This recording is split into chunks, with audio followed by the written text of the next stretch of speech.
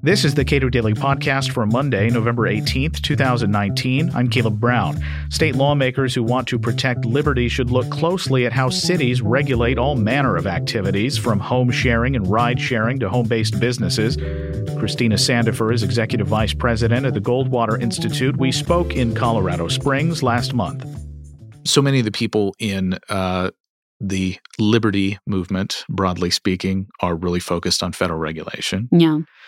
There is a dramatically less focus on state regulation, and not many people at all are really, truly worried about city regulation. And you wouldn't even necessarily hear about it if they were, because that's not super interesting outside of that city. Right. But you seem to indicate that, as we were preparing to talk here, that city regulation broadly is getting worse. It's getting a lot worse. You know, it used to be that cities were ways to efficiently deliver services to people that would be less efficient if the state had done that, water, things like that.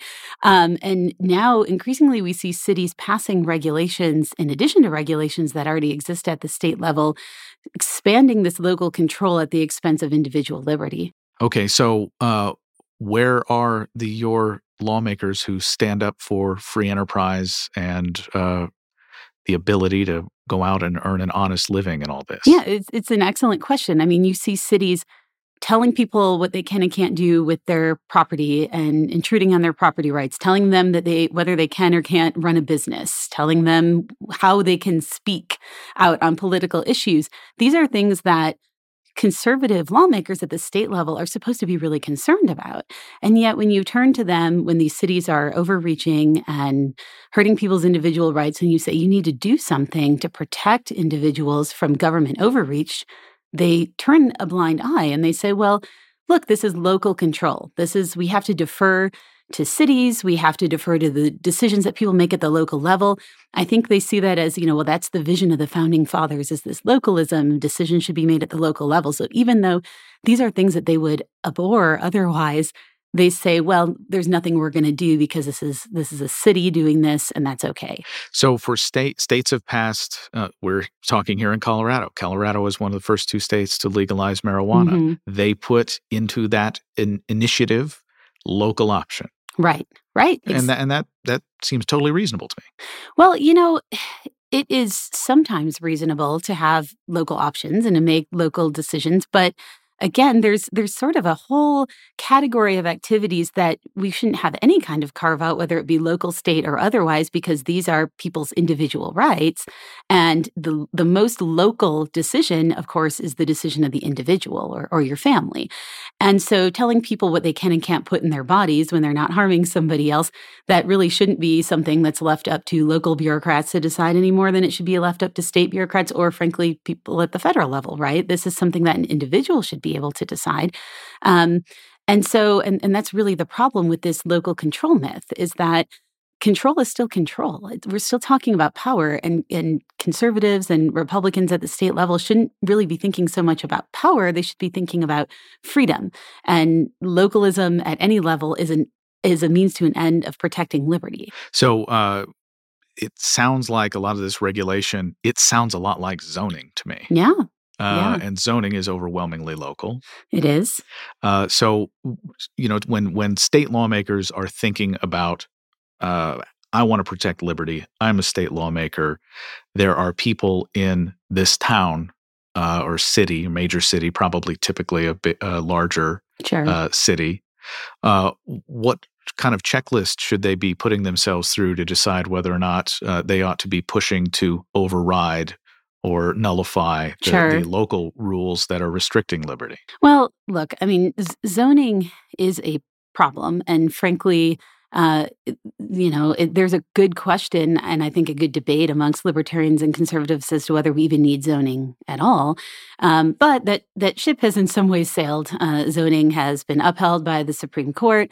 And so assuming that some decisions about land use and planning can and should be made at the local level, there's still a question about whether, local governments should tell people, for example, whether they can rent out their homes. So we look at something like home sharing, short-term rentals.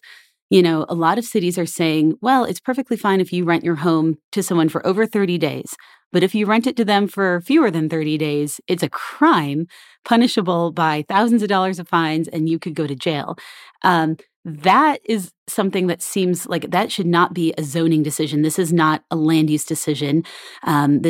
People are using their homes residentially. Zoning is about, well, we want to put factories over here, and we want to put houses over here, and schools over here, and businesses over there, so that we can control traffic and nuisance and noise.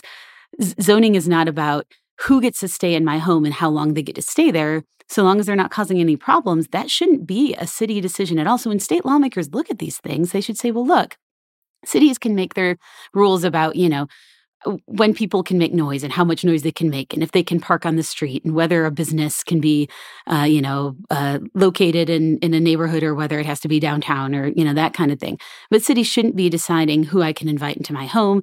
They shouldn't be deciding, and the terms, they shouldn't be deciding whether I can use my personal car to drop people off at the airport, with Uber and Lyft or something like that. Whether I can run a business. It's just they should not be doing those types of things. Those are things that really shouldn't be government's job at all.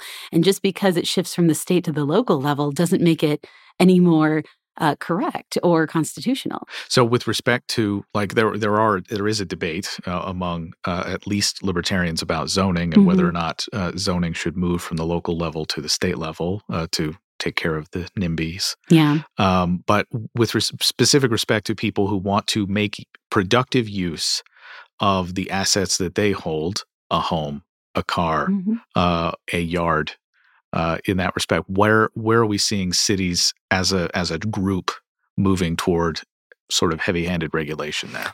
Yeah, well, I mean, cities do say, well, these are all zoning decisions. These are decisions that we should be able to make as a community. So they outlaw not just things like short-term rentals, but cities are actually starting to outlaw. They have business licenses.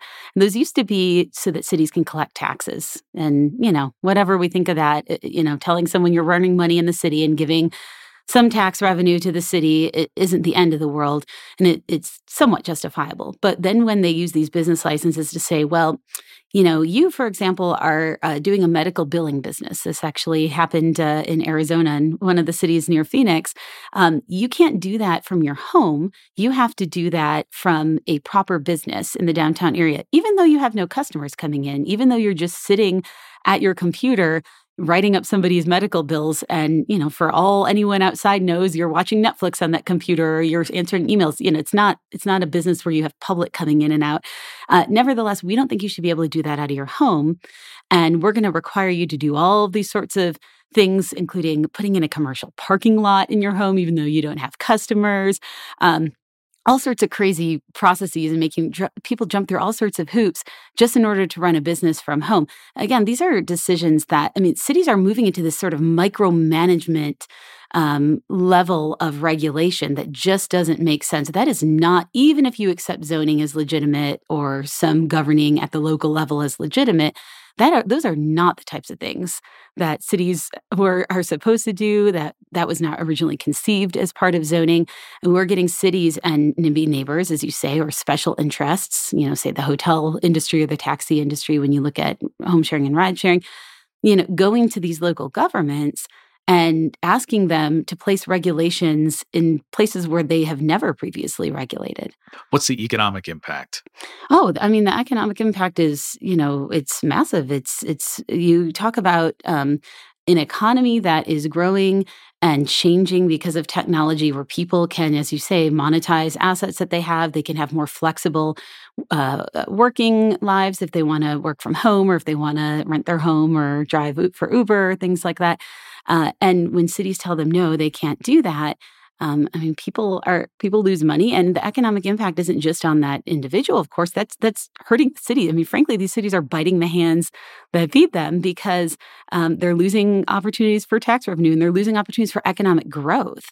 And then, ironically, cities oftentimes turn around. This is another area where cities are expanding their powers, and they take tax money and they give it away to private businesses in the forms of subsidies to try to attract economic growth to the cities in ways that, frankly, consumers don't even really want, because it's all being done at the local level. And again, states are refusing to step in when those things happen too, because they say, well, that's a local decision that the city is making about what businesses should be in the city. What cities need to do is back off. Who's doing a good job? What states are doing a good job standing up for local people? There are states that are standing up. So my home state of Arizona has made some significant progress here, although we still have local control conservatives. We've managed to pass a number of laws at the state level. We passed a home sharing act, for example, that says, look, cities can regulate noise and traffic and nuisance, but they can't outlaw short-term rentals. We've passed protections, similar protections for ride sharing. We passed a state law about donor disclosure, protecting the freedom of speech and privacy, because a lot of cities in Arizona is one of them. There are cities in Arizona that are saying, if you want to spend money speaking out about local political issues that are on a ballot, you have to turn over, and you're an organization, like say the Goldwater Institute or the Cato Institute, you have to turn over private information about everybody who's ever donated to you and make that public. This is ballot initiatives. Yeah, right. Because you can corrupt a ballot initiative somehow. Right. Yeah, this is not candidates. This is ballot initiatives. This is things like, should we have a soda tax, or, should we have a bond? Should we spend more, increase our property taxes, things like that. So if I want to speak out about that as a group, then I have to turn over all this private information about my donors, and then they can be harassed and intimidated. And so the state passed a law that said, no, cities, like that is a free speech right. You have the right to speak anonymously without having your identity broadcasted for everyone to know. And you have privacy rights. And those are constitutionally protected rights, as are, by the way, property rights and economic liberty. These are all things that the Constitution protects. But cities ignore that. And so the state has passed a number of laws, and Arizona is only one of several states that have passed these laws that have said, no, cities, you have a role, and you're overstepping your role when you do this. And the states have the authority to do that. That's the problem, I think, is conservatives that think about local control and give too much deference to the cities, they're thinking about the state's relationship to the federal government. They think about federalism, and they say, hey, states step up and push back against federal overreach, and so states, and the same way we should give cities these powers. But this Constitution, our founding fathers gave states powers that the federal government does not have. Cities are creations of the state. Cities exist because of the state. And the states not only have the authority, but I think the duty to step in and stop cities when the cities are overreaching. Christina Sandifer is Executive Vice President at the Goldwater Institute. We spoke last month in Colorado Springs. Subscribe to the Cato Daily Podcast wherever you please, and follow us on Twitter @Cato Podcast.